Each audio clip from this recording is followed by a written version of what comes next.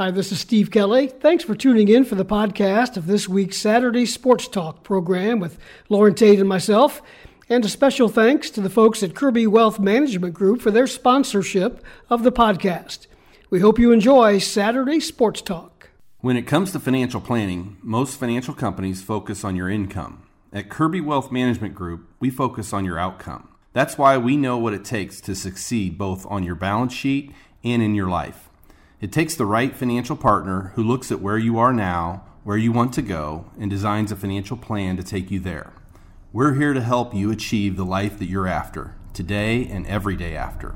Focus on your financial outcome with Kirby Wealth Management Group. To get started, visit our website at justin-kirby.com. It's time for Illini Pella Saturday Sports Talk on News Talk 1400 and 93.9 FM WDWS Champaign-Urbana, where we talk all things Illini along with other area and national sports. Join the program by calling 217-356-9397 or send a text to the Castle Heating and Cooling text line 217-351-5357. Now, here are your hosts, Loren Tate and Steve Kelly. Good morning once again, everybody. Welcome to the program. With you until 11 o'clock this morning, Illini Pella Saturday Sports Talk on this July the 9th, a beautiful Saturday morning as we get moving along here. Phone line is open, 217-356-9397. If you would like to join us, plenty of stuff to talk about on this particular show. Mr. Tate, how you doing this morning? Good morning. Did you lose anything, by the way, at Memorial Stadium when they built it? And all like that a bulldozer? You know, I heard a lot of people lost their shoes. Yeah, I bet. I think a bulldozer's a little bit big for, it would be hard to get it out if it got stuck, wouldn't it? That's an old rumor, myth, whatever you want to call it. It is, and I thought Tom Kasich wrote a heck of a column today about it, and it sounds like it is just a myth. It's like Babe Ruth's home run, right? It's on the front page of the News-Gazette today if you want to check that out. About, I guess they had some bad weather during that time. Oh, yeah. Torrential I'm rains. serious. A lot of people walking through there reportedly now lost their shoes. Once they came up, they couldn't get them out of there. They just sucked them right off. Did you ever do that? Did you ever walk out of a shoe in a big thing of mud? I stay out of the mud, Steve. I did it. Almost did it at the Peach Bowl in Atlanta. Yeah, I remember that game against Army. It was a wet one. It was terrible on the sidelines there. Then we got close in that game, didn't we? Yeah, that was one of those good games that went down to the wire, but it just rained the whole game. And I was at Channel 3 at the time. I was working the sideline, and I ruined a pretty good pair of boots. Okay, down there on the sideline. You were on the sideline. I was hiding up there in the press box. I know. That's before I got smart. I made some comment the other day about people complaining about the east side, about the seats not, and the response I got was, "You have no right to even talk about this. You sat up in the press box, and you." I said, "Well, it's just a seat." Exactly. I mean, come on, it's a seat on. Okay, so the windows aren't quite as bright. I guess they're fixing them this year, and maybe I can remember when that was just. You could play catch over there or tennis over there. I've got guys in the Great Hall. They're telling me, "Boy, you got the best gig in the world. You get the best seat in the house." I said, "Stop right there." Yes, I'm in the press box. I'm in the radio booth. But you see the game better than I see it. I guarantee you by sitting at home watching on TV. Oh, well, you get the replays. You get all the replays at different angles. Well, we get replays there. You just got to be alert to look up. Right. I mean, I'm out of the habit of doing that. I should do it more. But there's a lot of things that go on down there that it's hard to see from up in the press box that the cameras can focus in on. 49 days? 49 days till the first game. Wow. Wyoming. And I hear Wyoming's not very good, but, and then again, who knows? So if we have... They lost a lot of people. I know that. One of our guests on the show today, by the way, here's our guest list. Kendall Gill coming up at 9:15. Tom Noie from South Bend. Yep. See what... He's a basketball writer over there, but he knows a lot about the Notre Dame finances and their contracts, and maybe he has a feel for what they might be thinking about, which I think is just they're going to postpone and delay, and they're not going to do anything very quick. Do you think? I don't, although it's hard to say. There was a rumor that North Carolina and Miami were ready to join the SEC maybe this weekend. So, well, if they can get out of their contracts with ESPN,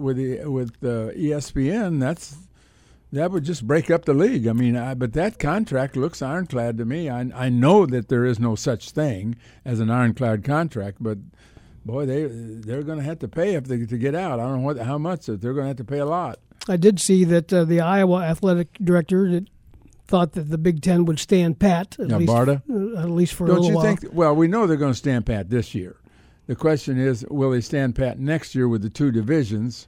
I think they will not. I don't think they want to make a move that quick, and I think they'll make their change when USC and UCLA come in after 2 years. That's kind of like you're not looking for a job until you are, right? Yeah. I'm not interested in leaving until I have to leave. But the thing that the same time, Notre Dame 2 years from now will be working on, if they choose to, another contract for their football, because the NBC thing runs out. Now they're getting $15 million out of this one. How much? This is $15 million a year. How much can they get if it goes into competition between NBC and others? And maybe they can throw that thing up to $25 million. Does that make a difference for them? Because Illinois, meanwhile, is going to be going up 60 and 70. I mean, Notre Dame's way behind in terms of income off of football, but they don't care. I mean, they're paying for their independence. Yeah, I guess so. And if you've got the endowment that they certainly seem to have in the bank, or everybody says they do. Yeah, well, I don't think that the endowment has anything. Probably doesn't have anything to do with sports, in the sense that they're operating, and their budget, they're able to operate within that budget. Right. And they're getting paid for basketball in the ACC, their TV money, and it takes care pretty much of their non-revenue sports, which are in the ACC. So then they get another $15 million for football now, and they get more later. So I guess when they're done, I mean, they've probably been pretty satisfied up to this point. Now these things are going crazy. I mean, the numbers are going crazy. You're going to join that ship and get on it, or are you just going to watch everybody else go past you in terms of their income? Doesn't mean there'll be better football programs, because Notre Dame is really good, and they're number one in the country in 2023 recruiting right now, past Ohio State. Right.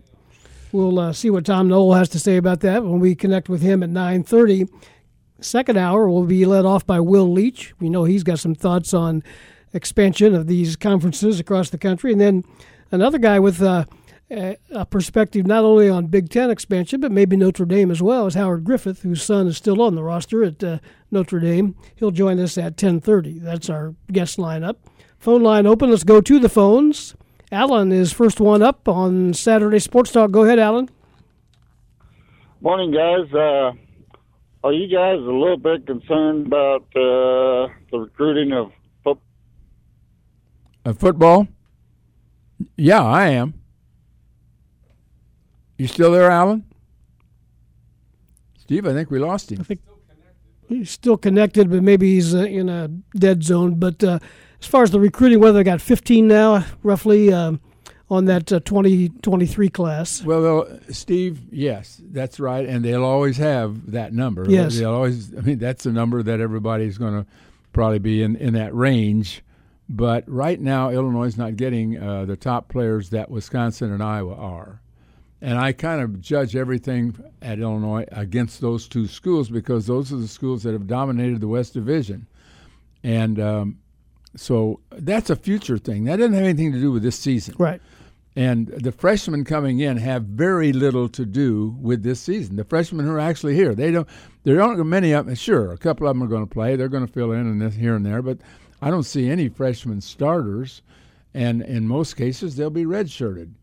Do they have the players to be successful this season? And I think there's going to be a half a dozen really close games that can go either way.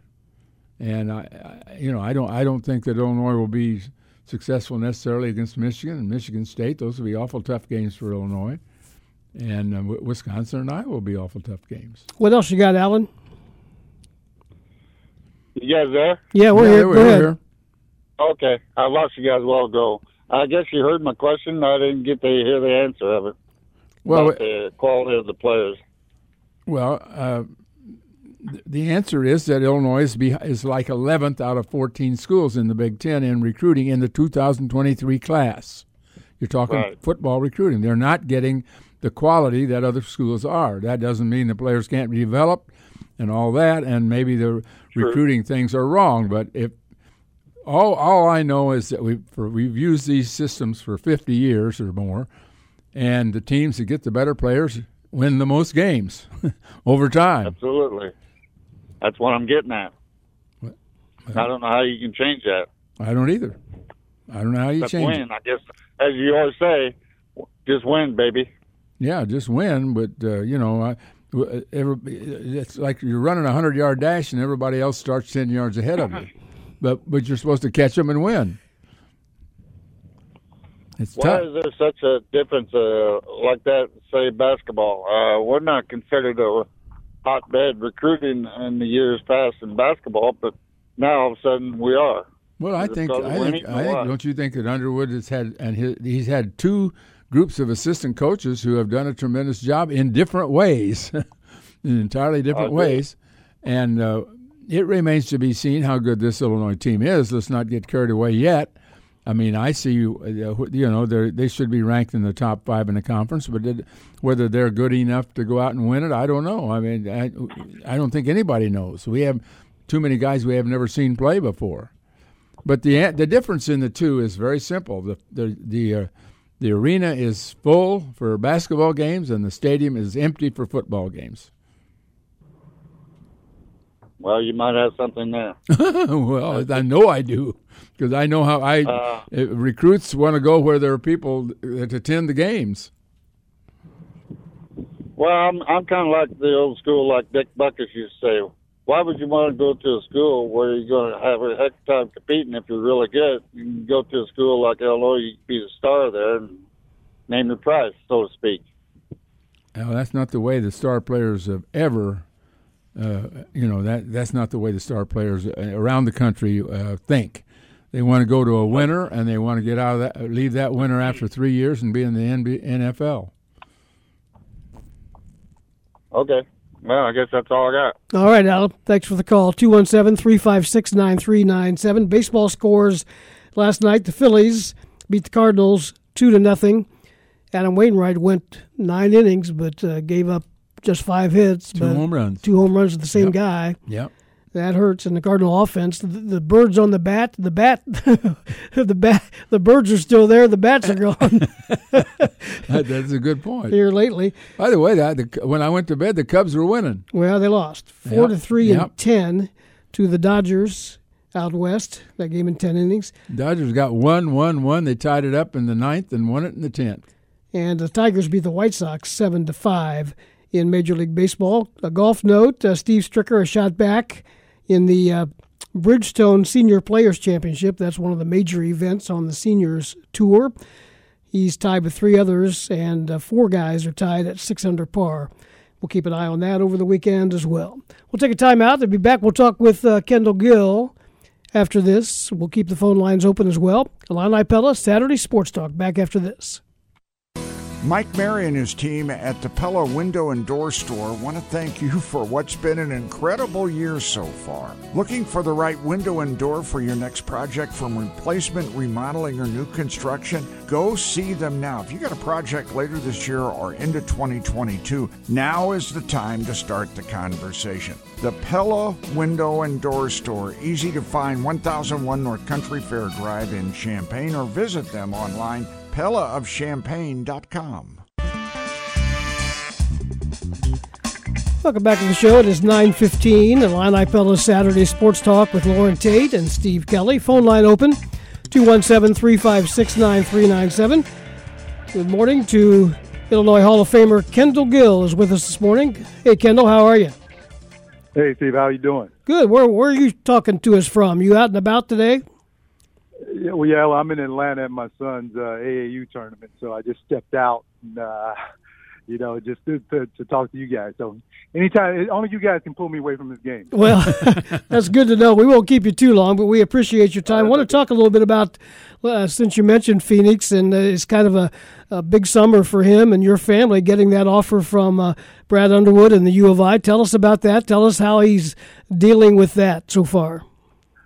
Well, I mean, it's great. It's a great honor, and I told him that this wasn't about his dad. This was about him and the hard work that he put in, and what he displayed over the last year, his freshman year, and this summer going into his sophomore year. I mean, he really did well.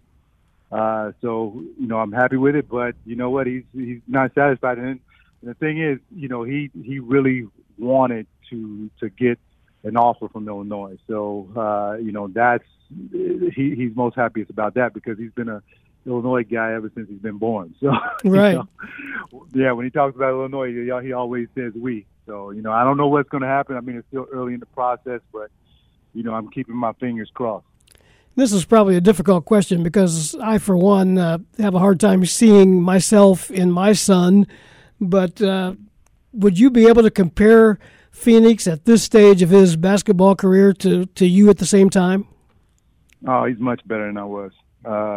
Skill-wise, basketball IQ-wise, he's much bigger. He's 6'2". I was, in my sophomore year, I was 5'6".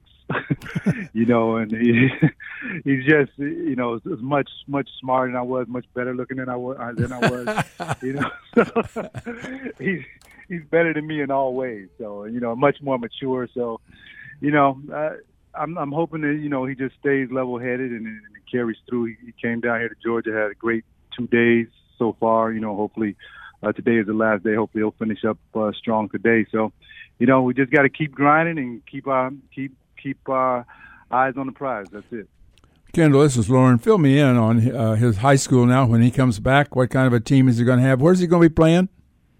He's going to be playing point guard and Okay. also the two-guard position. His team finished, of course, you guys know this, his team finished third in state last year. We beat Simeon down in Champaign, and he got an opportunity. He didn't play, but he got an opportunity to go and experience everything about the tournament. Got to experience Assembly Hall, State Farm Center. I can't call it State Farm. I'm still an Assembly Hall guy. That's all right. But he got a chance to experience it, and he really loved it. So, hopefully this year we can return. We got a nice kid named Richard Barron coming back, who was an All-Stater. So got a nice team. So hopefully we can get back down. Okay, and tell me now about Monday. Where's this going to take place? This annual? What annual is this for 33. you? 33. 33. What a good number. 33 years. Yeah, 33 years of the Kendall Gill golf outing for Cunningham Children's Home, and this all started off with Sam Banks 33 years ago. And if you were to ask me what I'd be talking about the golf outing this far ahead, 33 years, I would say no. But I mean, it's been such a good thing and such a great cause that we continue to come back year after year, and I appreciate all the people that keep returning year after year to participate in it. What are you expecting the turnout as far as golf is concerned? Well, I'm expecting us to still have a full house like we normally do. I've talked to the staff there at Cunningham, and it seems like that we're pretty much on our way there. So, it's great. And I'm bringing my other son down, Coda, who's a golfer. This is going to be his first time seriously golfing as well. So, I'm looking forward to Monday. I talked to Mike Wallner this week about it, and there's two waves of the Kendall Gill golf outing going off, one on the blue, one on the orange course on Monday at Savoy. And over the years, $600,000 plus has been raised for Cunningham Children's Home. That's got to make you as proud as anything about this longevity of this.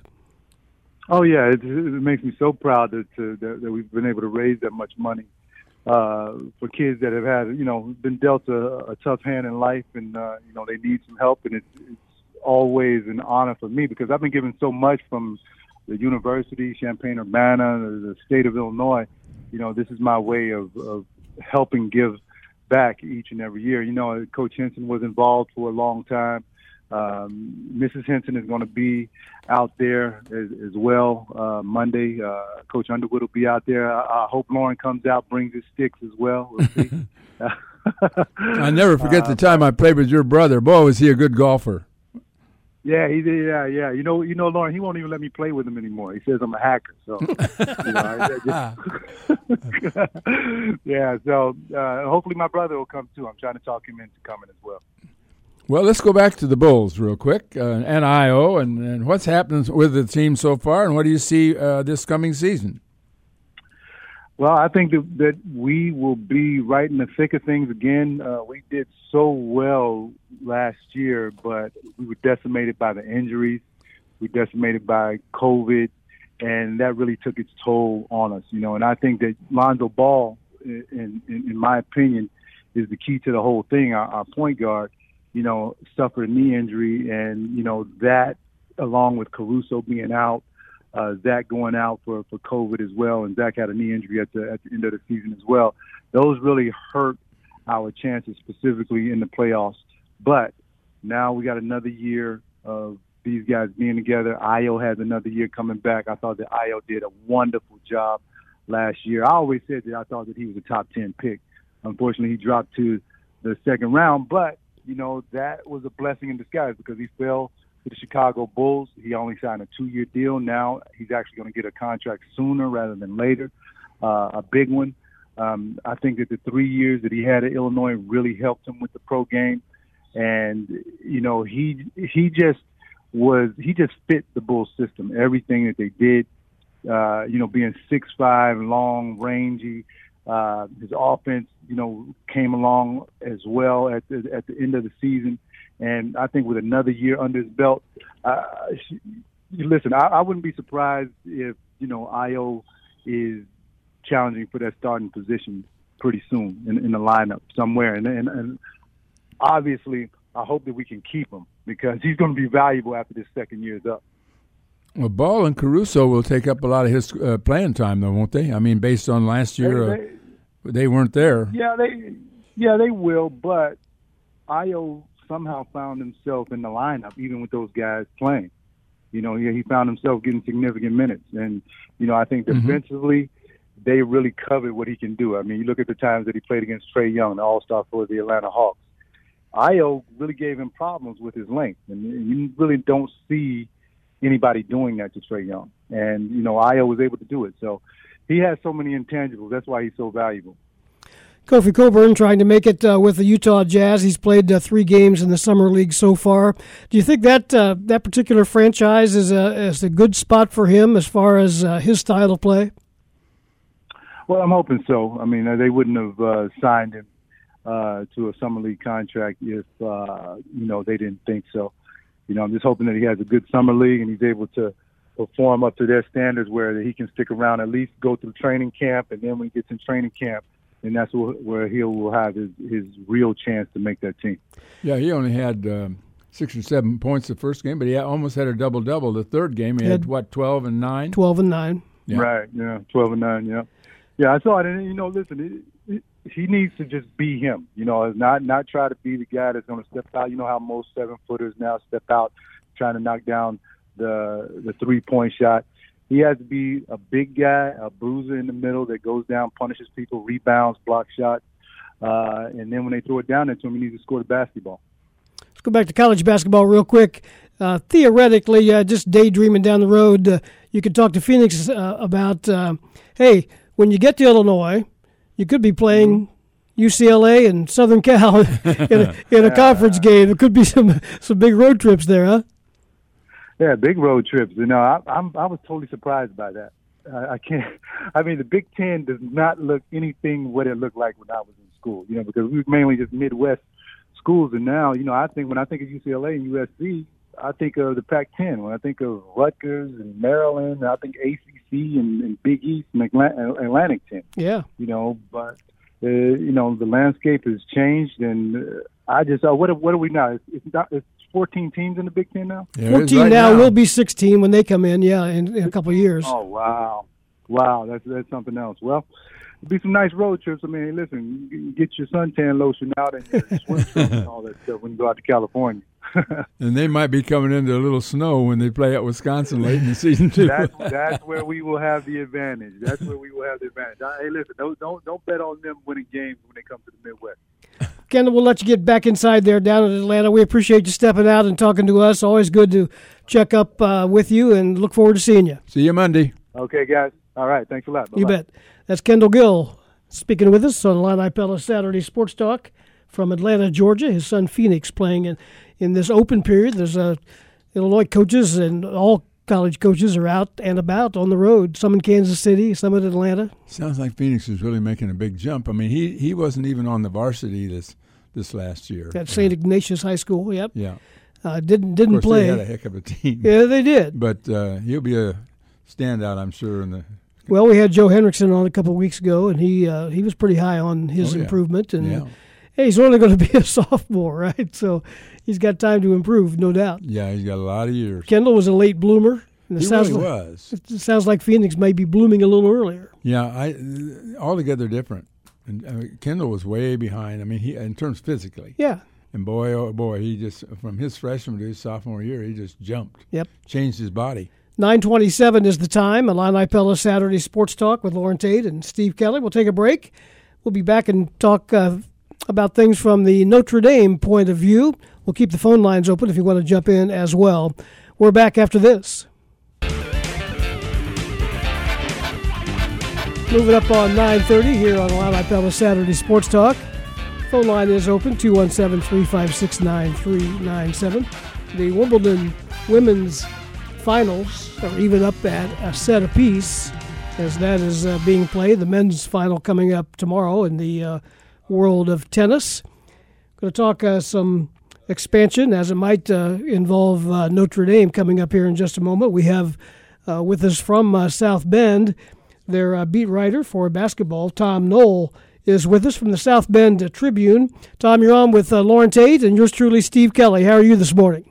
What's happening, fellas? Great to be with you on this beautiful Saturday in July. It almost feels like a Saturday in September, doesn't it? A little bit cooler. No. We're not saying that. We're not ready. We're not ready for college football just yet. 49 days till the first game for Illinois, so it's at least getting into sight. We wanted to talk to you a little bit about Notre Dame and all these conference expansions and what their position might be. Are they kind of standing pat on what they've felt over the years? You know, when USC and UCLA joined the Big Ten, or announced their plans to join the Big Ten, what was it, like 8 days ago, everybody kind of thought, uh-oh, here we go again, the proverbial seismic shift of college athletics. Who's going to make the next big move? First it was Oklahoma and Texas. Then, as we just said, USC and UCLA, and all eyes looked at Notre Dame. Like, all right, Notre Dame's up. They're ready. They're going to join the Big Ten. It's going to happen. But as we get further and further from that announcement bombshell from the two teams out in Los Angeles, it just seems like Notre Dame's good right now being an independent, but they will never fully close the door, especially if their path to the college football playoff is impeded by this impending two super conference system that we're seemingly hurtling toward. Why, Tom, this is Lauren, why would it be impeded? I mean, if they're ranked in the top 10 in the country, which their talent is always going to have them up there, I would think, why would they be impeded? Why wouldn't they just be as good off in the future as they are right now? Well, let's say we go to two super conference route, Lauren, and okay. They go 20 teams or they go 18 teams, whatever teams they have in the Big Ten, and they 18, 20 teams, whatever they have in the SEC, and the new playoff format, they just decide, you know what, it's going to be a 12-team format, or even let's say it's going to be a 10-team format, and they're just going to say, we're taking 5 teams from the best league in the country, which would be the Big Ten, and we're taking 5 teams from the second best league in the country, which would be the SEC, and everybody else, whether you play in the ACC, whether you're an independent, whether you're in the Big 12, whether you're in the remnants of whatever the Pac-12, soon to be Pac-10 is going to be, you're just left on the outside because we play the best football in the Big Ten. We play the best football in the SEC, so we're just going to take our 5 or 6 best teams and hold a national championship from there. Well, I just can't imagine that will happen. I mean, that's a stretch. I mean, but know. So was Oklahoma and Texas going to the SEC, and I think it's a little bit of a stretch saying UCLA and USC are members of the Big Ten, but here we are in 2022. Well, basically what you're saying is money's not a factor, but the fact if there's any problem getting in a national play. I mean, the national championship is what Notre Dame goes after every year, and I can understand that. But boy, what's that contract with NBC going to look like 2 years from now when they redo it? Probably what it looks like now, $18, $19, $22 million.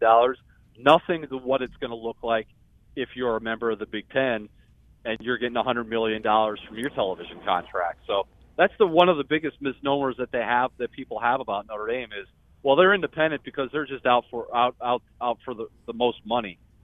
They leave so much money on the table being an independent that it would be in their best interest to join the conference if money was the overriding factor.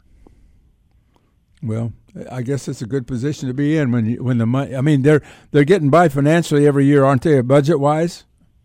Yeah, they can do well. They do well financially every year, but at this point, maybe they say, you know what, we want to do a little bit better. Like the Notre Dame football program is not the cash register, the instant ATM that it had been in the past for so many years with the Notre Dame entire athletic department. Like it's very cost prohibitive for Notre Dame to be in the ACC for travel, for lodging, for just expenses to go to the ACC, not necessarily to play a men's basketball or women's basketball game, but soccer, golf, volleyball, whatever. Mm-hmm. It's a hard financial ask for Notre Dame to be in the ACC. Being in the Big Ten would alleviate a lot of that stress that the athletic department feels financially every year. Do you think that people are thinking along those lines that would make this decision? Now, I'm not talking about the fans, but I would like to know what you think the fans feel about this. But as far as the administration goes, do you think they're thinking about this differently now than in the past? It all depends on what the whole college football playoff situation is. Like that everybody talks about how Notre Dame is the biggest next domino, so to speak, to fall in this whole college realignment. But it all depends on what the college football playoff is going to look like when that current deal expires. Is it going to be 8 teams? Is it going to be 10 teams? Is it going to be 12 teams? Who's going to make those decisions on these are going to be the teams that are going to be in the college football playoff? I think Jack Swarbrick, he's the athletic director at Notre Dame. He's on that college football playoff committee. He helped draft the original 12-team playoff plan that was subsequently scrapped last year by the members of the ACC and a couple other leagues. So it all depends on what the college football playoff plan is. If Greg Sankey, he's the commissioner of the SEC, he's very close with Jack Swarbrick. If Greg Sankey goes to Jack Swarbrick and says, Jack, I guarantee you Notre Dame will have a place in the new college football playoff, whatever that format's going to look like. I guarantee you Notre Dame's going to have a place. Notre Dame will still remain an independent at that point. And how do you see the schedule in the future? How many years ahead is the Notre Dame schedule right now? It's ridiculous. I think they're scheduled out through 2034. Oh boy. 35. So from an independent standpoint, they worked on those schedules years in advance. Yeah. And it was a funny situation because every time a new team would pop up on the schedule, like they're playing Arkansas in 2027, or they're playing I think Michigan comes on. Michigan's supposed to come on, I think, in 2030 something. And a reporter would eventually ask former Notre Dame coach Brian Kelly, "Hey, what do you think about that Michigan game in 2032?" And he just kind of roll his eyes. He'd roll his eyes and be like, "You know what? I'll be long gone when that game gets played." So, yeah, Notre Dame is scheduled out, I'd say, the next 12, 13, 14 seasons. Are they scheduled against Southern Cal every year? I mean, they play them every year since 1926. I think they've played them almost every year. Every single season, Notre Dame prefers, and see, this is another aspect of their independence. Every single year, Notre Dame prefers to end its regular season in California. in the even years. So 22, this will be the year. In the even years, they play at USC in the Coliseum in downtown Los Angeles, and in the odd years, they go up to Northern California and play Stanford. So they prefer to do that. That's the fact that they're independent. That gives them the scheduling option to say we want to end every regular season in California. Talking to Tom Noie from the South Bend Tribune. You cover basketball. What's the basketball viewpoint on all this? Are they happy with the arrangement that they have there at Notre Dame for that? They are, and Mike Bray, he was at an AAU tournament the last couple of days out in Kansas City doing some recruiting, and he was asked probably 35, 40, 50 times, hey, what conference are you guys going to be in? And his stock answer is, you know what? Any conference we want to play in. Like that, it's been such change since Mike Bray's been here. This will be his 23rd year in South Bend, whether it was first in the Big East, and the Big East Conference changed. I lose track of how many times that conference changed, 6, 7, 8 times, with formats, with teams leaving, with teams being added. Then they've been in the ACC now for 10 years. So Mike Bray's just like Mr. Easygoing guy. Like, I don't care what conference they put us in. I don't care who we play. We'll just go play basketball and try and make the NCAA tournament every year. Where do you see this ending? Maybe it never ends. I don't know, but where do you see this going as far as, are we looking at 20-team conferences or beyond? Yeah, I think it's at least 20 for the Big Ten and the SEC, and it's basically going to be the haves, and the haves will be the Big Ten and the SEC, and the others will be the have-nots. Like it'll be conferences that are cobbled together. Like, look at the plans of the Pac-12 since USC and UCLA left. Maybe we'll go get Boise State. Maybe we'll get Gonzaga just for basketball.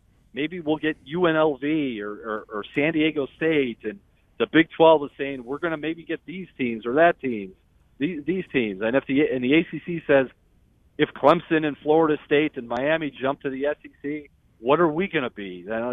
It's just an odd situation of just when you think all the dust settles, along comes another Oklahoma, Texas bombshell or USC, UCLA bombshell. I think for now it's going to quiet down as leagues and commissioners kind of try to figure out where this is all going, but it's never going to end. Like, we thought it was going to end when Notre Dame joined the ACC back in 2011. Like, that's the end of conference realignment as we know it.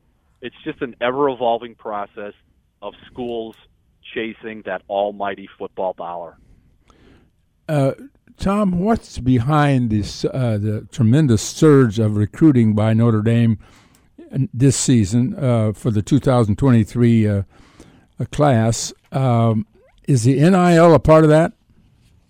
The number one reason, maybe the number two, the number three, the number four reason is one name, and that's Marcus Freeman. And he has said from day one when he took over for Brian Kelly way back in early December, my main priority is recruit, recruit, recruit. If Notre Dame brought in a 4-star prospect, if Notre Dame brought in a 5-star prospect, if Notre Dame brought in a player of the year, he would be lucky if he talked with Brian Kelly for about 2 minutes. Is that right? That's how Brian Kelly operated as the head coach of the University of Notre Dame football program. It was more of a CEO. Like, I'm in the corner office.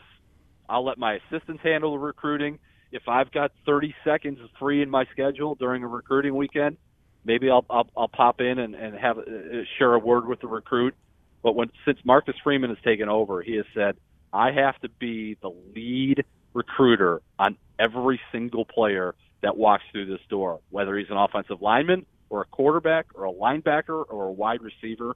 And his staff has just kind of followed his lead.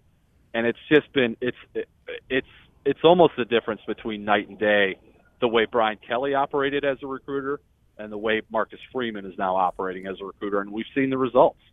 How I ask about NIL. Is Notre Dame pretty well engaged in that? They are, but I see this a lot in covering the Notre Dame men's basketball team. The Notre Dame student athlete is on that campus for reasons other than just, hey, come pay me. I want dollars or I want this amount.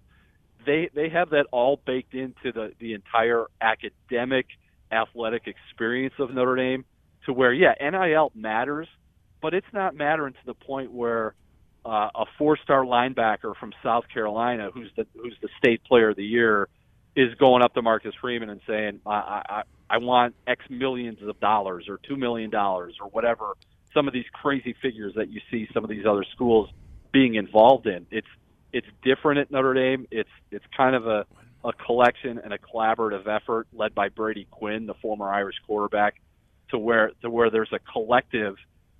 You sign it, you sign up, you get involved with that, and then that's how you make your NIL money. But Notre Dame's never going to get involved in kids that are asking for $4 or $5, $6 million. It's just not going to happen. Tom, I want to go back to the ACC, because there are teams there. They've all got that contract, and with ESPN, as it goes through 2036, can let's say Clemson wants out? Can they get out?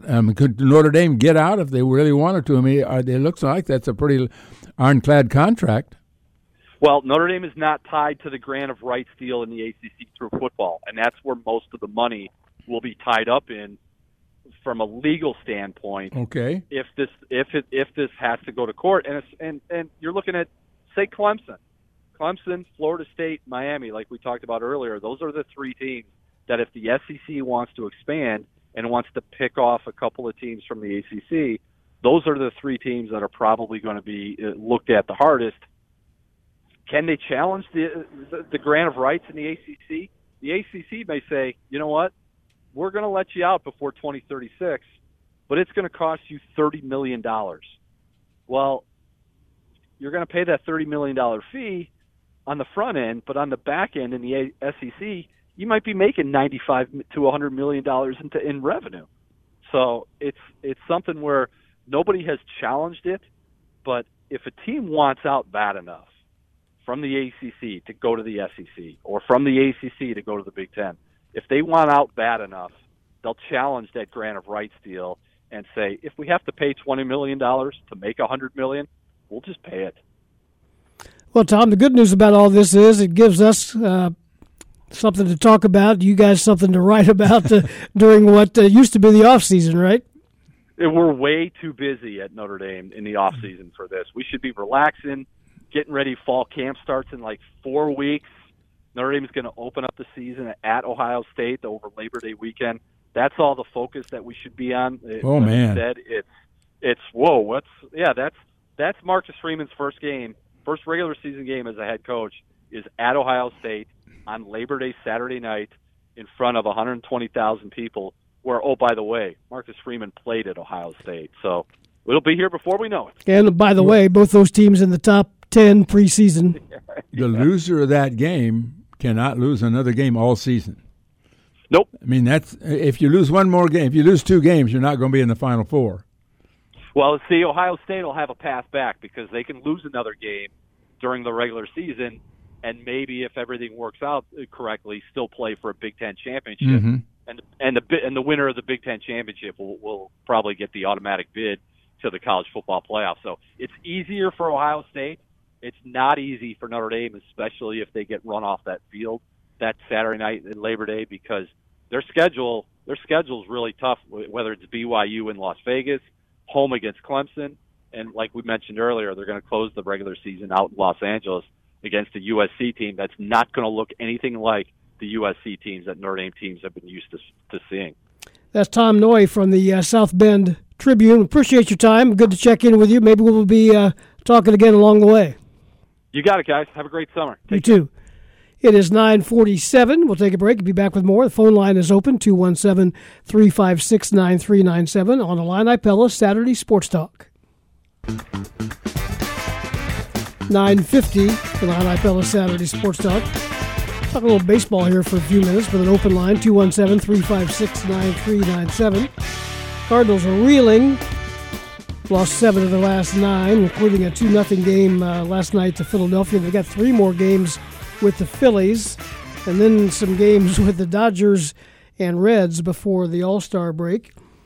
Speaking of the All-Star game, Paul Goldschmidt will be the starting first baseman for the National League. Wilson Contreras at catcher for the National League. Tim Anderson, the starting shortstop for the American League. Albert Pujols, an honorary member of the National League team. Miguel Cabrera, the same for the American League team. It's good that they bring him in there. Yeah, their last years for those guys. But and the All-Star game is at Dodger Stadium coming up later this month. And Arenado just missed behind Machado at third base, and boy, Arenado's having a terrific year. He is. And the same way with Goldschmidt. There's a lot of good first basemen, and there are a lot of good third basemen. Those races, although Goldie won his pretty handedly, but there's a lot of guys in consideration for those corner infield spots. I just wonder how much defense plays into the vote. Yeah. But my goodness, the plays that Arenado's making more plays than I've ever seen a third baseman make. And I watched Brooks Robinson in his day, and there have been a lot of good third basemen. But man, oh man, what he's doing! He is. I guess he's past my previous favorite Cardinal third baseman, who I thought was the best Cardinal third baseman. Whitey Kurowski? No. Boyer? Boyer was there for a long time, but I think Scott Rowland passed him. Okay. As far as that's right. All-around player and a good defensive third baseman. Arenado is kind of that guy now, don't you think? Oh, yeah. I think, I do. I don't know that he's necessarily a much better hitter than Rowland. I thought Rowland was really good on defense. I think Arenado's in another world defensively. True. The Cubs are 34-50 now. They're 13.5 games back. They've won 6 of their last 10.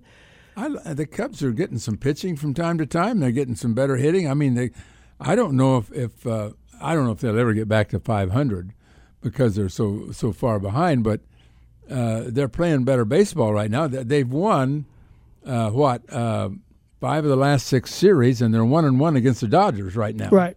So they've got a chance if they win today, or is that they got 2 more games, Saturday and Sunday, I suppose. Yep. So. Anyway, they've won 5 of the last 6. That's pretty good. The Major League trade deadline is August the 2nd. Oh, boy, they got to figure out what they're doing with Contreras. They've got to figure out that. The Cardinals got to figure out what they're going to do as far as starting pitching goes. And catching. I mean, they need some hitting behind the plate. They really do. Guys have had a chance to nail that down while Yachty's gone, and nobody's done it. Well, everybody else has got the 9th position, has got a hitter in there. The Cardinals are still playing like it's the old. They got the pitcher's batting in the 9th spot, except he's a catcher. I'd like to know what what the real expectations are for Yachty coming back, because it's not looking very good. I mean, I think he'll be back, but this is longer than I thought it would be. This is always the problem with older players, and this is true, that injuries are more likely. Are you saying that because I'm old? No, I'm saying it's that they're. No, you're not old. You're young. Not in this room. I'm old. I know what old is. In this room, I'm a youngster. But you're right. Yeah, it's tough to bounce back. I saw one of the Cardinal sites suggesting the Cardinals take a look at maybe making a deal for Madison Bumgarner from the Diamondbacks. He's got a contract that apparently is not a killer. But he's got a losing record. I know who he is, but he was once a great pitcher. Well, and a lot of talk about the guy at Oakland, Mantis, I think is his name. Well, he's 3-8. He's pitching on a bad team, and then he got a shoulder ding this week too. Well, Mance is going to be back here in another day or two, isn't he? I mean, he's been pitching but is he going to be back and be any good? Well, I don't know. I mean, is Hudson going to be any good? Exactly. Everybody's got the issues like that, but we'll see how things go there. But we're almost to the All-Star break. Yep. Another couple of series. Cardinals have 10 games, which began last night, 10 games at home going into the break. They're 3.5 behind Milwaukee now, so they need to at least get a little tighter if they can. But it's going to be a tough pull with the starting pitching that they have right now. It's just really shaky. They're just almost, not quite, almost nobody you can really count on for a really strong game. Now, Wainwright pitched 9 innings last night and did a really good job.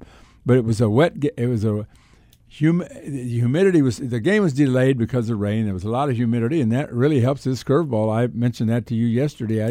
I think the curveball really makes a difference when there's humidity. And there was. It rained like the Dickens there. You get a little more break on it. I don't know why, but that's why it works. It postponed the start of that game about an hour, and then it moved along pretty quick. The pitchers were throwing 10, 12 pitches an inning, getting out of their situations there and turning it over, and the Phillies went on to win that by a score of 2-0. 9:55 is the time. If you've been thinking about replacing your windows or doors at your home, how about a trip to the Illini Pella Window and Door Showroom in Champaign, 1001 North Country Fair Drive in Champaign? Whether you're looking for new or replacement windows or doors, the showroom is the best place to go to see their products in person. You can discover the beauty of the wood windows, the ease of the between the glass blinds, or the durability of fiberglass entry doors. You know, Pella has been rated over the years the number one location by Champaign homeowners as the window brand that can improve the value of your home. The Pella experts know all about what type of window or door works best in each unique situation, and working with them is easy, from the process of finding out what you want to the ordering process to the installation as well. Build in some lead time, though, if you're thinking about this project. Get out there and get started with a conversation at the showroom. Learn more about the styles, materials, and options. And the Pella Window team has the knowledge and experience to help you find the perfect Pella product for your project. Monday through Friday, 8 to 5 are their hours, and open by appointment on Saturday. Check out the website, PellaofChampaign.com. 9:57, we'll take a break and be back with hour number 2. We'll talk more about the Cardinals and Major League Baseball with Will Leitch, also about conference expansion with Will Leitch. Howard Griffith will join us at 10:30 in the next hour as well. Back with more after this. My name is Denise Martin. I'm a diehard Illini fan and admittedly love the Cubs. When it comes to financial planning, most financial companies ask, "What's your salary?" At Kirby Wealth Management Group, we ask, "What's your story?" We know building the right financial plan means looking at more than money. That's why we start by asking the right questions, listening to what matters most to you, then guiding you every step of the way to help you live the life you want now and years from now. Call us today at 217-355-9390. It's the second hour of Illini Pella Saturday Sports Talk on News Talk 1400 and 93.9 FM WDWS Champaign-Urbana. Join the program by calling 217-356-9397 or send a text to the Castle Heating and Cooling text line 217-351-5357. Here again are your hosts, Loren Tate and Steve Kelly.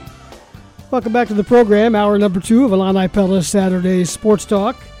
Over across the pond at Wimbledon, Elena Rybakina has won the women's championship.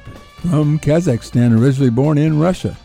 And by the way, all the Russians were not allowed in, but she had moved long since. She's been playing out of Kazakhstan for a number of years. She won in 3 sets for the women's singles championship at Wimbledon. The men's singles is scheduled for tomorrow. We welcome into the program Will Leitch. Good morning, Will. How are you? Very well. Thank you, as always. Good to chat, guys. Saw some news of you this week. You were in Atlanta watching your beloved St. Louis Cardinals play baseball. Did you see more than one game? Were you there for the whole series or what? I did. I was in Smyrna, Georgia. I always feel obliged to point out that they put the stadium out in suburban Atlanta rather than Atlanta. But, yes, I saw two.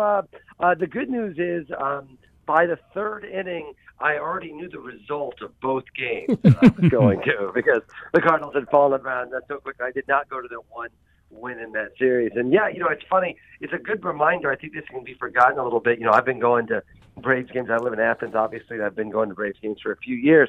It's funny. When your team wins the World Series, a lot more fans show up the next season. It's funny how that works. But we were all remarking how crowded the stadium was really for almost than has been any other Cardinal game we've ever been to out there. They're pretty excited. I always kind of assumed that the Braves were mostly just something for like Southern sports fans to do until college football started. But when you win the World Series, it does get people pretty excited. And that team is rolling right now, which is the opposite of what the Cardinals are doing right now. So it was a pretty grueling couple of days. Well, how's that new stadium? How's the setup? How's the location? Yeah, it's a very nice stadium. They've done a pretty good job with it. It's got really good sidelines.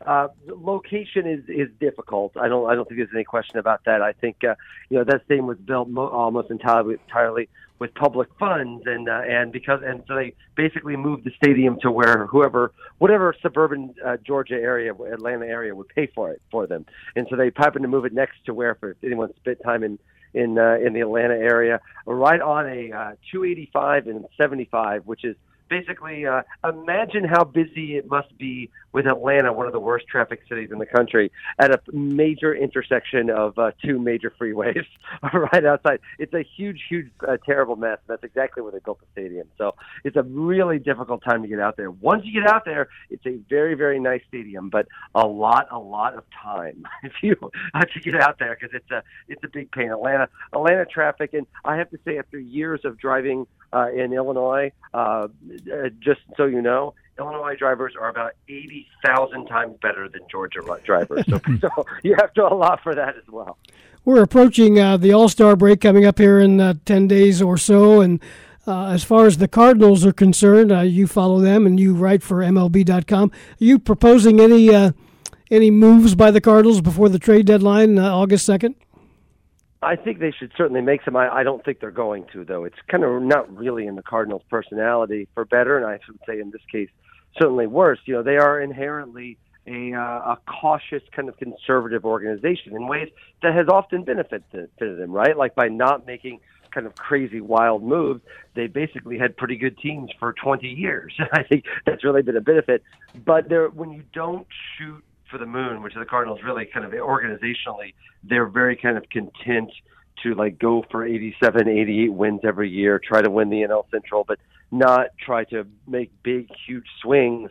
I think you've seen during a stretch where they're at right now as a good example of this, kind of the limitations of that, in that if anything goes wrong, and we've seen stuff go wrong with that pitching staff, it's hard for them to go out. They always convinced that their system and the way that they run things is going to be the way to fix it, rather than trying to do some sort of outside move. Even last year, when they traded for John Lester and Jay Happ, it was like, first off, those moves were mocked incorrectly, as it turned out, but certainly those were made out of absolute desperation. They don't think they're in that kind of position right now.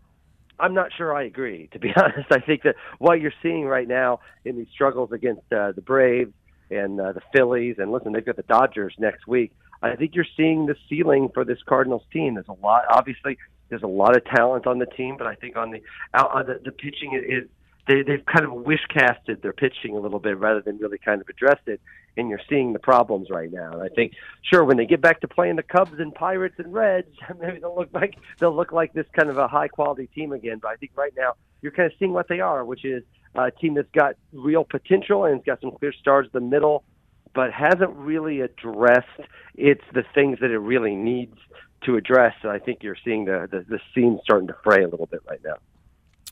Well, Will, I want to get you back on the college trail and talk to you about USC and UCLA. And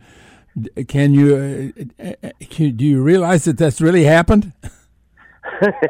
It's certainly strange. One of my best friends from Mattoon, where I grew up, Tim Grierson, went to USC for film school in college, and I would have never thought that, okay, I'll see you as a conference rival in 25 years is very, very bizarre. It's funny because it seems strange, though, because it doesn't actually feel that way. Even with USC and UCLA, when they're in the Big Ten, it feels less like, listen, when Penn State famously kind of came in, or even Nebraska and Rutgers, at a certain level it felt strange, but we all understood, like, okay, well, they're in the Big Ten now. We know how this works. They're in the Big Ten. We all understand what the Big Ten is and what it will mean for these schools to be in it. I'm not sure I feel that way about USC and UCLA, which is to say, this still feels, I know that there's been many talks about, like, we're not looking for new teams and we're not looking to expand. I feel like that's something I've heard a lot in the last 4 or 5 years in college sports. For me, even more than Oklahoma and Texas going to the SEC, this really felt like oh, we're really just going to get into two big conferences, aren't we? And I understand that right now the Big 12 and the Pac-12 and the ACC are kind of scrambling to kind of keep it together, and I understand that. But, really we're only kind of one or two big moves away from this starting to separate into 32 or maybe, if we're lucky, 48 or 64 teams, really just kind of having their own kind of two major conferences. Because at a certain level, when the money is the way it is, if you're in the, it's really a game of musical chairs, right? And we saw this to a lesser extent. Remember Cincinnati a few years ago, where they kind of got left out and kind of put in the group of five. Now you're seeing this in kind of a macro level. It's not. I don't think it's not going to be a problem for established teams like Illinois and then in the Big Ten, so on. But if you're Kansas State or you're Texas Tech or even Stanford or Duke or something like that, you've got to be a little concerned that you're going to be left out because there's only going to be so many spots. That's the worry for me. Is it doesn't feel like it does.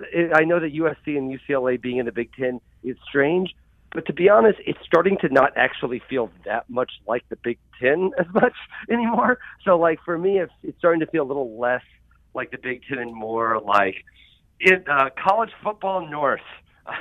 Is good. I think it was the way it's ultimately going to go, in a way that I don't know. I understand why they're doing it, and I know a lot of these schools are making these decisions for their best interest during a chaotic time because no one's really in charge. But at a certain level, I feel like things are changing in a way that I'm not sure that you can put things back, close Pandora's box back again. Well, here's the question I've got: disregarding Notre Dame, just leave them out of it.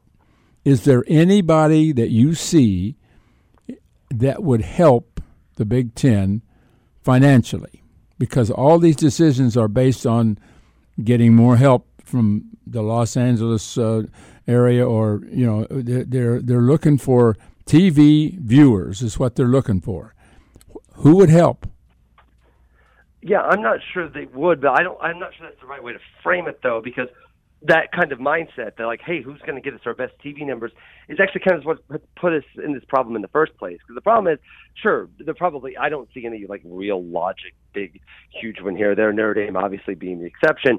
But eventually, the thing about sports is you actually do need teams that are others, right? You need Kansas State, you need Texas Tech, you need Stanford, you need these places to kind of fill out kind of the fabric of college football. And I think this obsession, understandable in the short term, with television ratings or eyeballs or so on, and don't get me wrong, I think it sometimes leads to weird decisions like pretending Rutgers is in New York, or that anyone in New York cares about Rutgers at all. Right. But I do understand that when you're trying, when people just think about it as trying to get eyeballs, who's the best eyeballs for this league, you inevitably it becomes a whole sport of teams that will get eyeballs and teams that don't.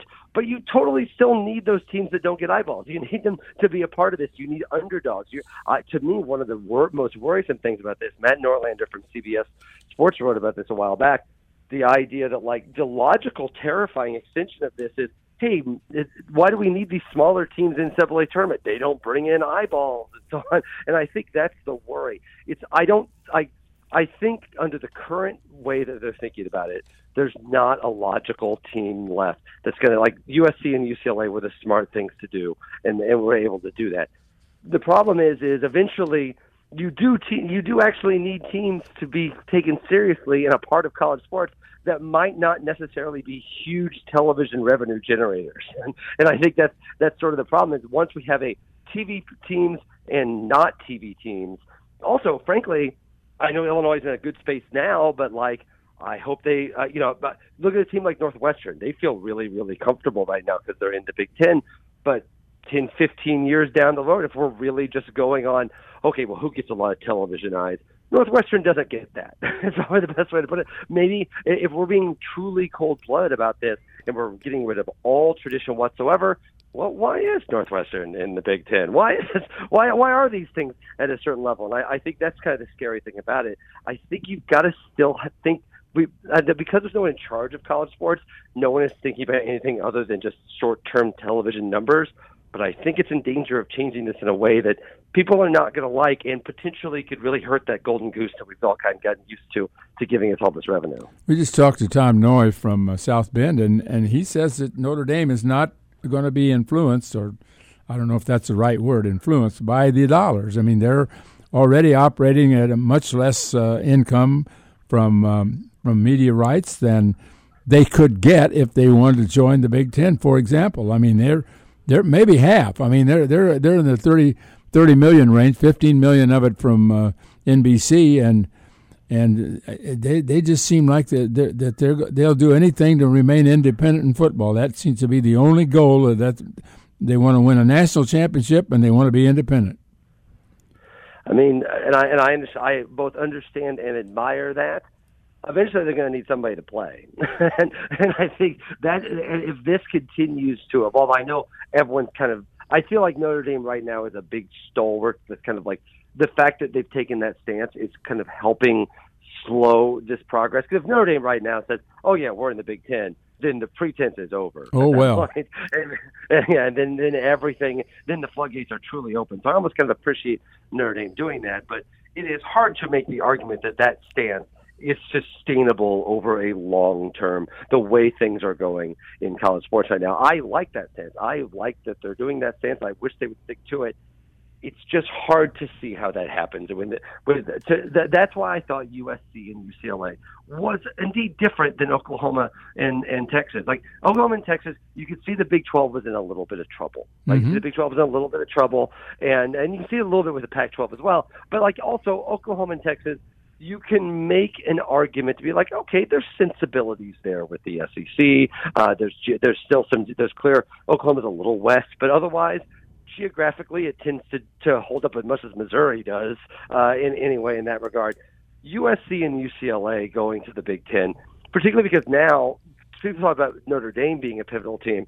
To me, Oregon is a very pivotal team as well, because they're not going to sit there and be like they're Nike. I mean, like Oregon is one of the most powerful college football organizations, college sports organizations in the entire country. The idea, the minute that Oregon, like whatever Oregon wants, they're going to get. And if they decide, you know what, there's no reason for us to be in the Pac-12 anymore, they're going to leave and probably go to the Big Ten. And at that point, again, the floodgates are open. If that happens, Notre Dame, I'm sure Notre Dame will tell itself that, oh, we're just happy playing Army and BYU and just filling out our schedule all the way throughout the year. I just think long term, the way this is going, Notre Dame, financially or not, eventually they're going to want to be a part of what's going on, and I think they're going to. And if they don't, I think eventually they won't have any choice, which is a shame because I like what they're doing, but I just don't see it holding up the way it's holding up right now. You mentioned Oregon. Can legislation in that state force the two schools to stay together, Oregon and Oregon State? Would that hold up at all in court? I mean, well, I'm not entirely sure what will hold up in court or what won't hold up in court anymore. But I will say that at a certain level that I suspect that the difference in power between Oregon alums and Oregon State alums and their subsequent lobbyists, I would argue, will make legislation like that difficult to uphold or difficult to even make happen. I understand what they're trying to do, but it feels a little bit like, no, seriously, Illinois and UIC need to play every year. Like every 3 years, we need to make sure that that's happening. It feels like people that aren't necessarily involved in the day-to-day understanding of how sports works to make that happen. Steve, you're for you know about Kentucky. Do they have an agreement with Louisville? Is that mandated, or are they doing it willingly? Well, it was mandated at one time by the legislature that they would return to playing each other after a long absence of not playing each other. And I think Iowa and Iowa State have a similar thing in football. Could be. I mean, Iowa and Iowa State are like closer, like to each other. Oregon and Oregon State, the difference is, I mean, Oregon is a titan of college sports because of Nike, and I think that to me is the major difference there. At a certain level, Oregon, if Oregon wants to do something, they're going to do it because Nike is too powerful a force in college athletics and Phil Knight is too invested in the Oregon program for them to be left behind in any way, shape, or form at all. If it turns out that, hey, okay, part of the deal is Oregon State, fine, you have to come with us to this sort of program, and maybe it's being nicer to Oregon State. But the idea that Oregon is not going to do what it wants in this situation, I think they're the other power. Like the Notre Dame, almost for opposite reasons, right? Notre Dame is a power because of tradition, because they're kind of like iconoclastic and they want to do their own thing. Oregon is the other way. Oregon is we're going to get, like, in many ways, they are the new direction. Nike is one of the reasons we've all gotten to this point in the first place. The idea that they're going to back off for the good of college football now seems very unlikely. Another couple of minutes with Will Leitch. Have you done any writing yet, Will, on the PGA Tour versus the LIV Tour? Yeah, I wrote a little bit I wrote a piece about that for New York Magazine a couple of weeks ago, and basically it's hard because it's strange to see the idea that the PGA Tour, which is a tour that has all sorts of problems and has really not always been great to its golfers, and has kind of gotten a little ivory tower themselves and a little removed from it's hard to look at them as like the populist good guys, right? It's hard to be like, hey, save the PGA Tour. But, I think that the issue here is, I think what we're seeing, it's actually not a dramatically different thing than what we're talking about in college football, which is to say something that we've all gotten used to. So one of the things that Tiger Woods talked about was that the money he was offered to join the LIV Tour was more than anyone. They offered him a shocking amount of money. And he said, listen, I grew up on the PGA Tour. I know, I understand its structures. I want to win the majors. I know, like, PGA Tour to me is the league as opposed to like an organization. But we're seeing now in this time of like huge disruption, and not just in sports, but all of American life, these things can like at a certain level, if something is just being held together by, oh, well, we've just always done it that way. It's funny how money can come and just blow that out of the water. And I think that you're seeing that a little bit. On one hand, I am certainly, when you look at the basically the sports washing, which is what they talk about for the LIV Tour, about how it's basically Saudi Arabia trying to like make the kingdom look a little better than it actually is by being involved in sports. I understand people not wanting to be necessarily invested or involved in that. On the other hand, the PGA Tour are not. Those are not angels either, in a lot of ways. So it really speaks to the kind of the way things are in sports across the board right now, in a way that can be kind of hard for people who have been watching sports for a long time. We've always known that money is the thing that really drives sports, but now like the money is so big that like the people that are involved with the money are not necessarily connected to the things that we love about sports, and they're not connected to the reasons that we got into these sports in the first place. The PGA Tour, for all of its problems, is history. It's the history of golf. It's how we've organized and structured the entire sport.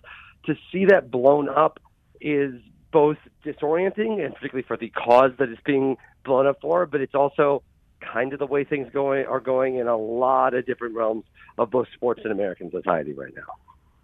I don't know why I have this feeling, but I don't think I could see myself following in the United States the LIV, where I would still be interested maybe in going to a PGA match, or at least one of the majors. But I don't know.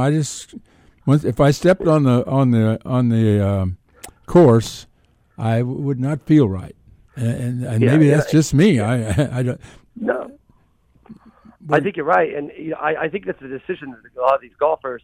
It speaks a little bit to kind of their mindset too, right? Like the idea that if you spent a lot of money, when you're just thinking about the money, I think the thing they're doing is thinking about the money in the short term, and ultimately being like, well, if the LIV thing doesn't work out, the PGA Tour isn't really going to ban us forever, are they?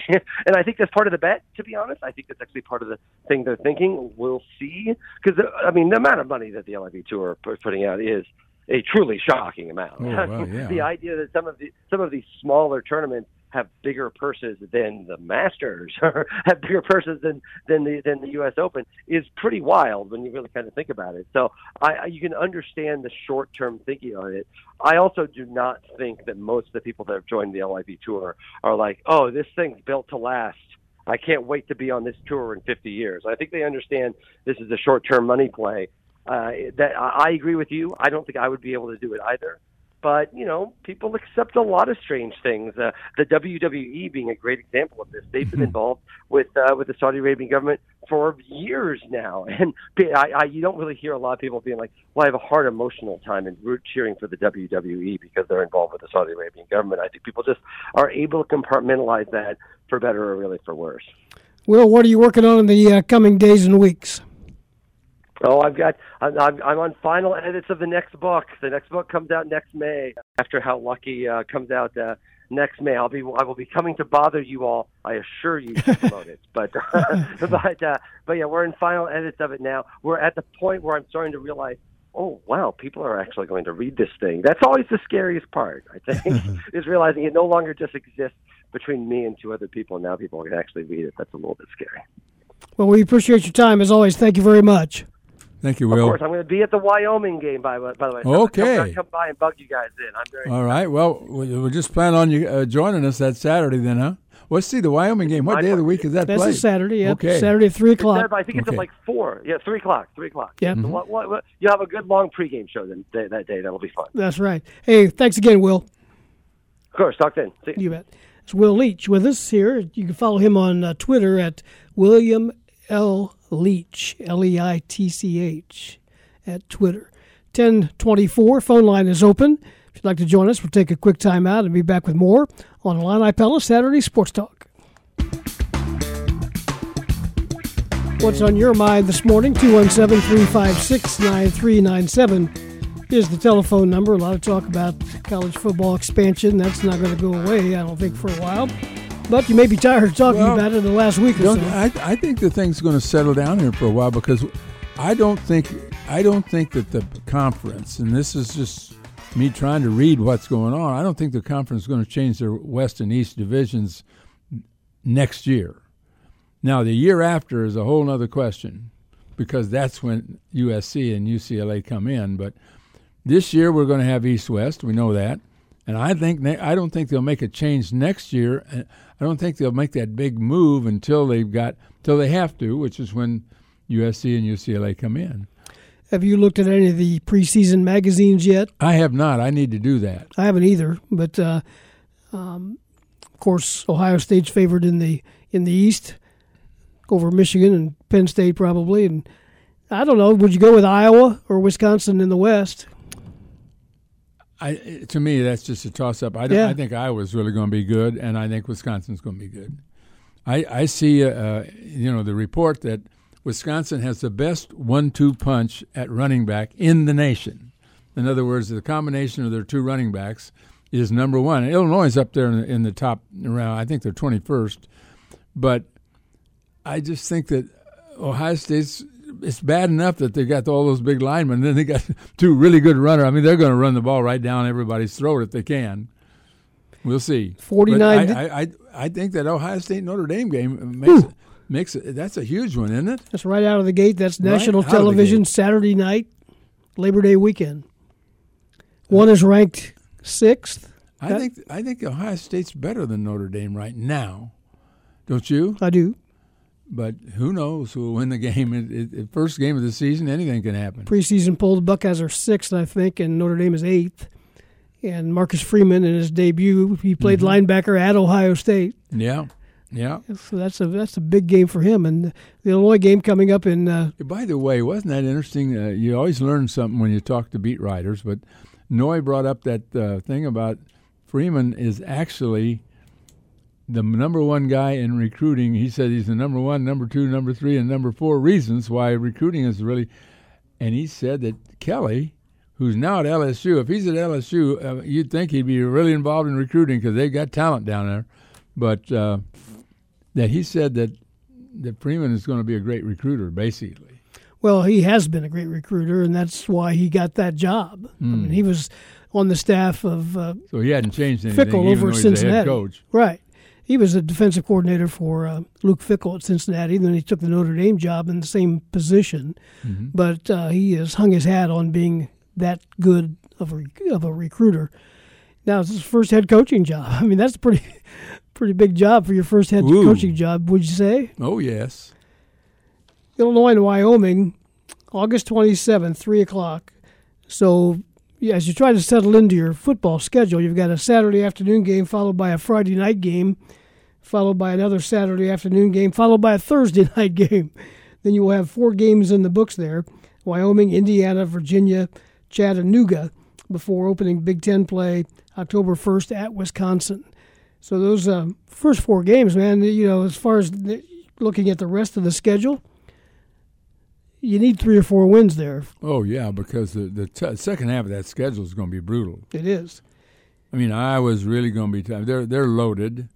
I mean, not loaded in the sense that they're going to score 50 points a game, but their defense is just going to be murderous.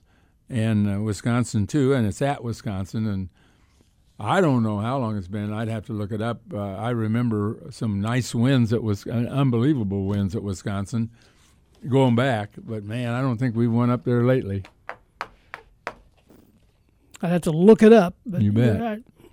I'll do that. And how about I'll look it up when we break for commercial here, because I know you're poised to do that. We're going to talk more Big Ten football with Howard Griffith coming up. Stay with us as we continue on Illini Pella Saturday Sports Talk. Welcome back to the show, everybody. Illini Pella Saturday Sports Talk. Steve Kelly, Loren Tate, with you until 11 o'clock. Let me throw these stats since I just looked them up, Steve. Okay. Illinois against Iowa at Iowa City. Illinois won 3 times in the 1990s. Last in 1999. They have not won in Iowa City since. And the last win at Madison against Wisconsin was 2002. Back in those late 90s games, you're talking about games that had Howard Griffith in them. And Howard is with us on the telephone this morning. Howard, how are you, buddy? I'm doing good, guys. How are you doing this morning? We're hanging in there, talking a lot of Big Ten football. We're inside of 50 days to the start of this season, and then all the Big Ten expansion news coming out in the last week or so, and we haven't talked to you for a while. We thought we'd get your take on that. What are your thoughts on the Big Ten as it stands now and the way it looked like it's going to be in the next couple of years? You think the conference is done picking up teams? I don't think they're done. I don't think the SEC is done as well. I think expansion is going to continue to develop as more teams are looking for solid places to be and land to secure not only the future for their football program, but I think to secure their future for the athletic departments. And I think we're just going to continue to see what we're all referring to now as these mega conferences. It's going to be the SEC and the Big Ten are going to be the big 2. And then we'll see how it shakes out with the other 3 that are left, what they're going to be able to do to acquire teams and what they're going to be able to do as far as television rights deals are concerned. Is your son, Houston, still, is he back for another season at Notre Dame? He is back for another season at Notre Dame, so, he's excited about that. So, we're looking forward to that. So what are your thoughts about Notre Dame in the future? Do you think that maybe this is the time that they take a serious look at the Big Ten? I think they're going to continue to sit back and evaluate their opportunities. One thing that you guys know who've just been following this college football, anytime there's some realignment, anytime you see teams start to move, one of the first names that is always brought up is, well, is it that time now for Notre Dame to get into a conference? And when you look around the country, it's really 2 options for them, right? The SEC, and that's not necessarily, I think, a cultural or a academic fit for them for what they would want to do. Then you look at, obviously the Big Ten and the proximity to the Midwest where they are, obviously sitting in the Midwest. It's just another opportunity. But I think at the end of the day, the only way Notre Dame is going to be forced to or decide to get into a conference is whether or not their ability to be able to participate in the college football playoffs is hurt. Right now it's not, or just the television revenue that is out there is so massive, which, oh, by the way, some of the numbers that have been thrown around for the Big Ten without having USC and UCLA is north of $1 billion. So, it's no telling. I think this is going to be interesting times, but as we talk about Notre Dame, that's a school that really prides themselves from a football standpoint of being able to be an independent and be able to play some of those national games. But now having USC in the conference could be appealing for them. So we'll just have to wait and see. But I don't think anything's going to be imminent on a move for Notre Dame or another two teams to come into the conference. Well, Howard, where do you see if Notre Dame doesn't move? Mm-hmm. Do you see? Is there a team out there right now that you see that would enhance the financial, the rights? You know, the TV viewership and the money. Is there what team would Oregon, would Washington? I mean, who is it? I think if you talk about it strictly from a rights deal, and obviously what can enhance the conference, I think you're going back out west and you're going to the Northwest, and you're looking at Oregon or Oregon and along with Washington, because you're going to need to bring two. And that's the same thing when you talk about Notre Dame. They're going to need to have a partner, and that partner, to me, at least from where I sit, would probably need to be Stanford. But you start looking at being able to get some other markets. The Northeast, the Northwest would be a huge market once again. Because I think if you look at some of the SEC schools, that obviously, their rights deal is not going to be up for quite a while. So it's kind of tough for them to be able to move around. So you have to look back at the Pac-12 and you look at teams like, obviously Stanford, you look at Cal, you look at Washington, you look at Oregon, and you look at some of those things. Because right now, the way the Big Ten is constructed, it literally is coast to coast right now. So, to be able to add another huge TV market would be big for the conference, and I think would address I won't say the need, but enhance the television package that could be out there for the conference. What do the people in the Big Ten say about the contract that ESPN has with ACC? Is that breakable? I don't know if it's breakable or not. I've heard a lot of things, but it appears that it doesn't look like it is without some huge penalty.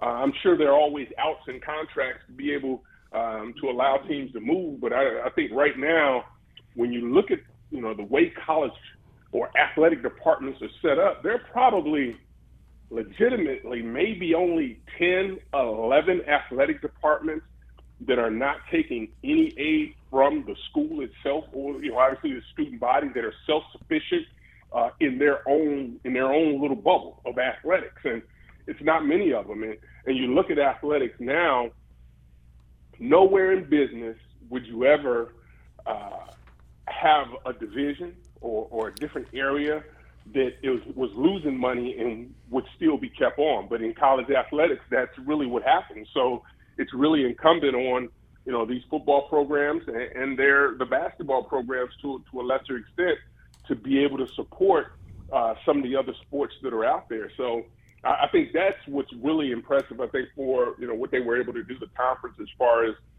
bringing in UCLA and USC, because their Olympic sports, both places, are second to none. So I think it's going to enhance what the college experience as far as travel is going to be concerned for a lot of the student athletes in the Big Ten Conference. And yes, it's always going to be travel. That's going to be a part of it. But I know Commissioner Kevin Warren is committed and has been committed since he's taken over to putting the student athlete and making sure they have the best experience possible. And that also includes their ability to travel and be able to travel in a first-class manner that's not going to be taxing on the body as maybe it would have been 10 or 12 years ago. Yeah, I don't know how these minor sports, the non-revenue sports at UCLA are going to work in terms of travel, because it is going to be a difficult situation. But I'm told that the non-revenue sports out there were a big reason why UCLA really wanted in, because they need the money. I guess they're losing a tremendous amount of money. I guess they lost $62 million during the pandemic, and they've been losing every year in their budget. And Mike White told me he said that they're not drawing at the Rose Bowl for their football games. I don't know if you're aware of that. And he said that this whole thing, that their athletic director indicated that if they didn't get this deal, that they were going to lose some sports. Yeah, and And that's not unheard of. I can remember, without naming the school that's a Big Ten West school, they were going to lose some sports. It had the Big Ten Network not started when it started. Yeah. But that's one of the things that happens in athletics. And, it's a tough deal. It really is. But, I think that, that's why this next television deal is going to be very important, to be able to make sure that schools are in the right position. I mean, cool, guys. Can you imagine? I mean, just to me, you guys know this, but you talk about legendary programs and institutions like USC and UCLA being concerned about their future, right? You couldn't have told me that 10, 12 years ago. I mean, with some of the blue bloods at the UCLA and the basketball side and Olympic sports, USC with football and all they've been able to do also with Olympic sports as well.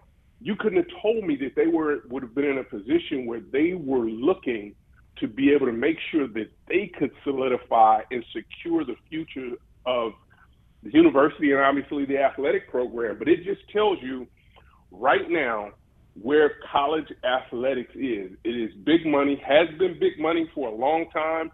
But I think probably over the last, 5 years or so, we've really seen with the escalation of head coaches' salaries, assistant coaches' salaries, and just how much money is out there as far as television is concerned, we're seeing just how tough it is to really run athletic departments and to be able to keep them profitable or try to move them into a profitable space.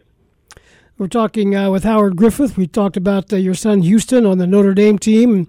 How about that for a season opener for a new head coach going to his alma mater and playing a primetime top 10 game on a Saturday night? That'll be tough for Notre Dame at Ohio State. Oh, no doubt about it. And I'll tell you guys that what I'm looking at, the key to this game, to me, at first blush, it really comes down to the strength and conditioning program, right? How are you going to be able to make sure that your team is peaking at the right moment? Listen, the athleticism that both teams have is unquestioned, but I think how they're treated, how they're handled from winter conditions through the summer and into camp to be able to make sure both teams are peaking at the right moment is going to be important. And you look at an Ohio State team, this is really the first time Ohio State has been looked at from a standpoint of being soft. And you talk about being pushed around by Michigan. This is a team that wanted to run the ball and control the line of scrimmage both sides. And that's something that they really haven't been able to do with a lot of weren't able to do with a lot of consistency last year. So I really expect Mickey Marotti to have taken those guys. I know their winter conditioning was tough. I know their summer is going to be tough and difficult, but I expect to see a very physical Ohio State team, and I expect Notre Dame to try to be as physical as they can be as well. But it's going to be a great matchup. Watching Marcus Freeman lead his team against his alma mater, as you just mentioned, and it seems like it was only yesterday I was covering him as a player at Ohio State as a linebacker. That's right. And now all of a sudden he's running arguably one of the most storied programs in all of college athletics. So, it's going to be a tough uphill battle for Notre Dame, but I know they'll be prepared. They'll just have to be able to score some points and try to keep it close. Well, Howard, what do you hear about your alma mater? I hear Illini is going to upgrade the offense. So what do you hear? Yeah, I think that's what's the big part of it right now. Right, it's about what you can do offensively. You got to be able to score points, and I get it.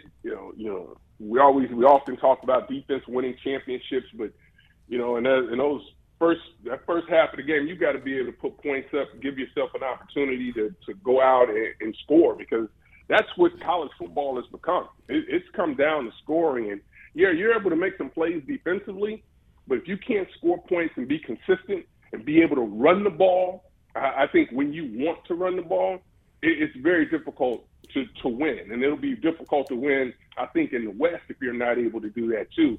Running the ball is always going to be important, so really making sure that line of scrimmage is solidified and being able to run are things that Illinois is going to have to be able to do. The passing game is going to continue to develop, I think, but you got to be able to run it and run it consistently. because you can look around the conference and you look at teams like Penn State.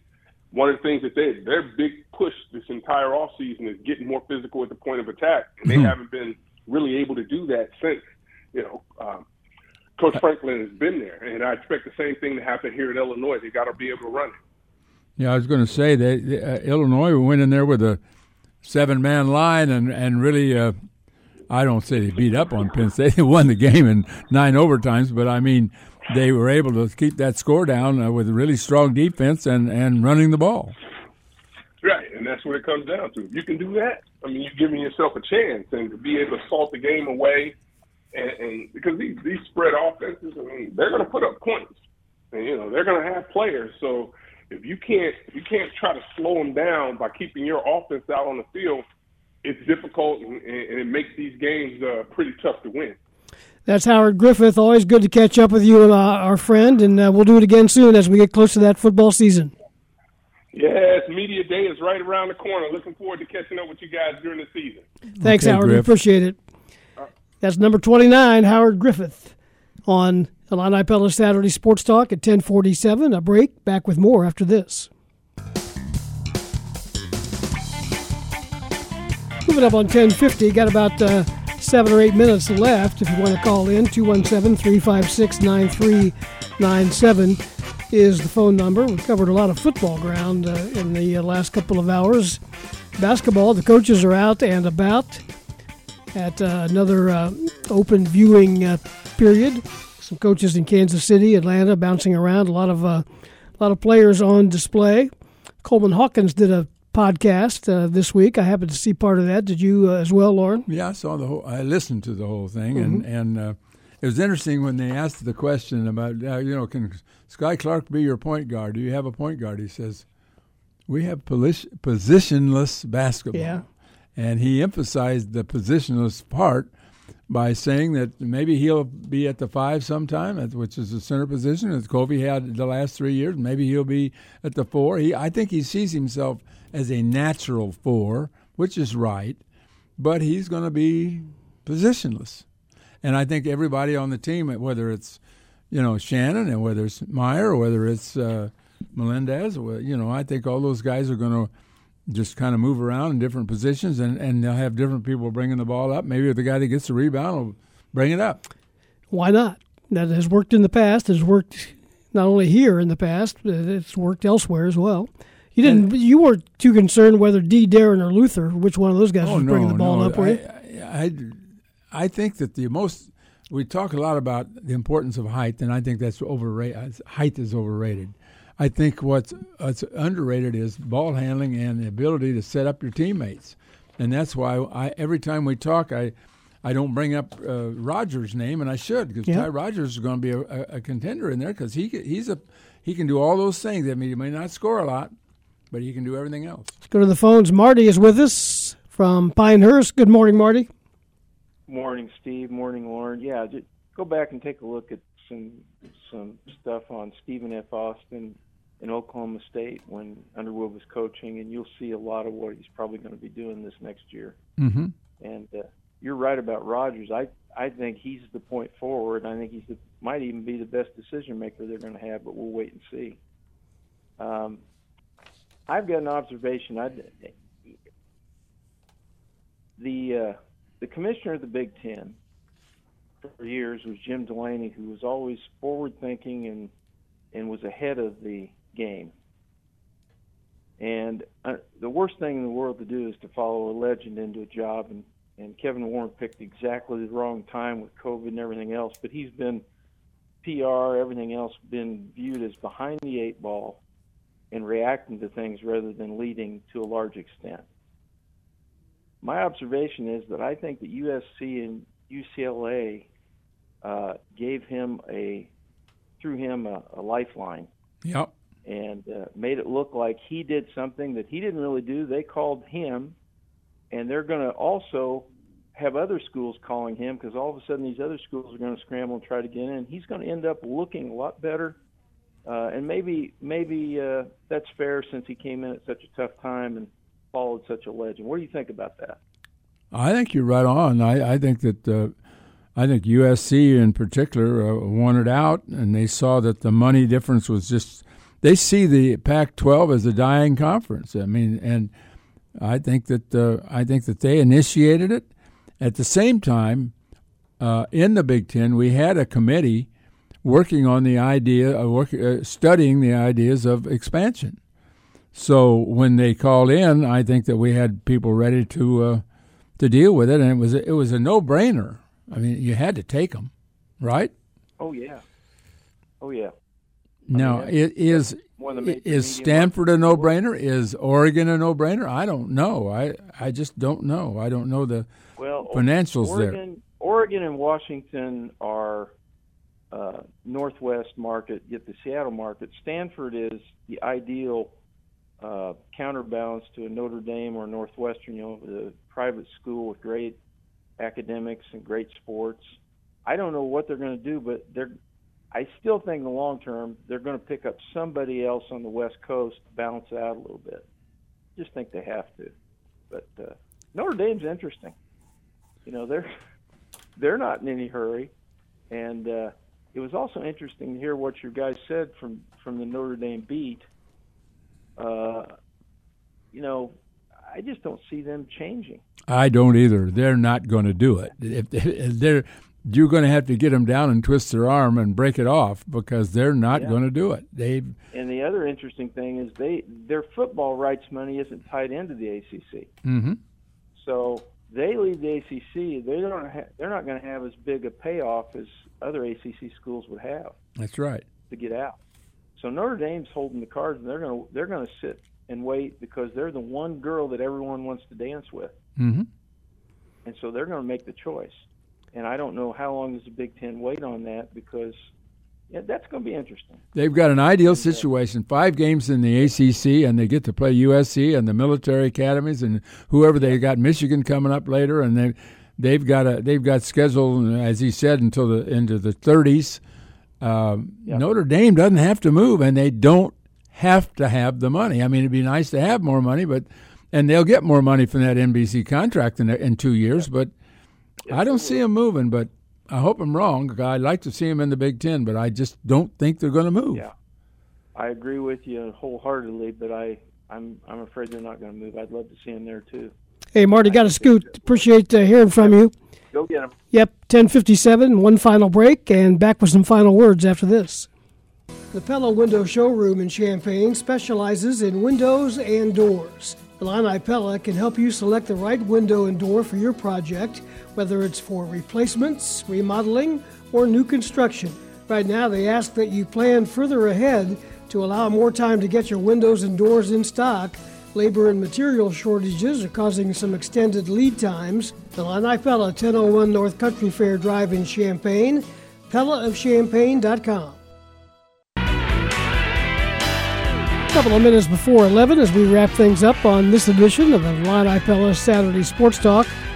Thanks to our guests on the show today. Kendall Gill led us off. If you missed any of these guests, you can always find the podcast, which will be posted shortly by our executive producer, Dave Leake.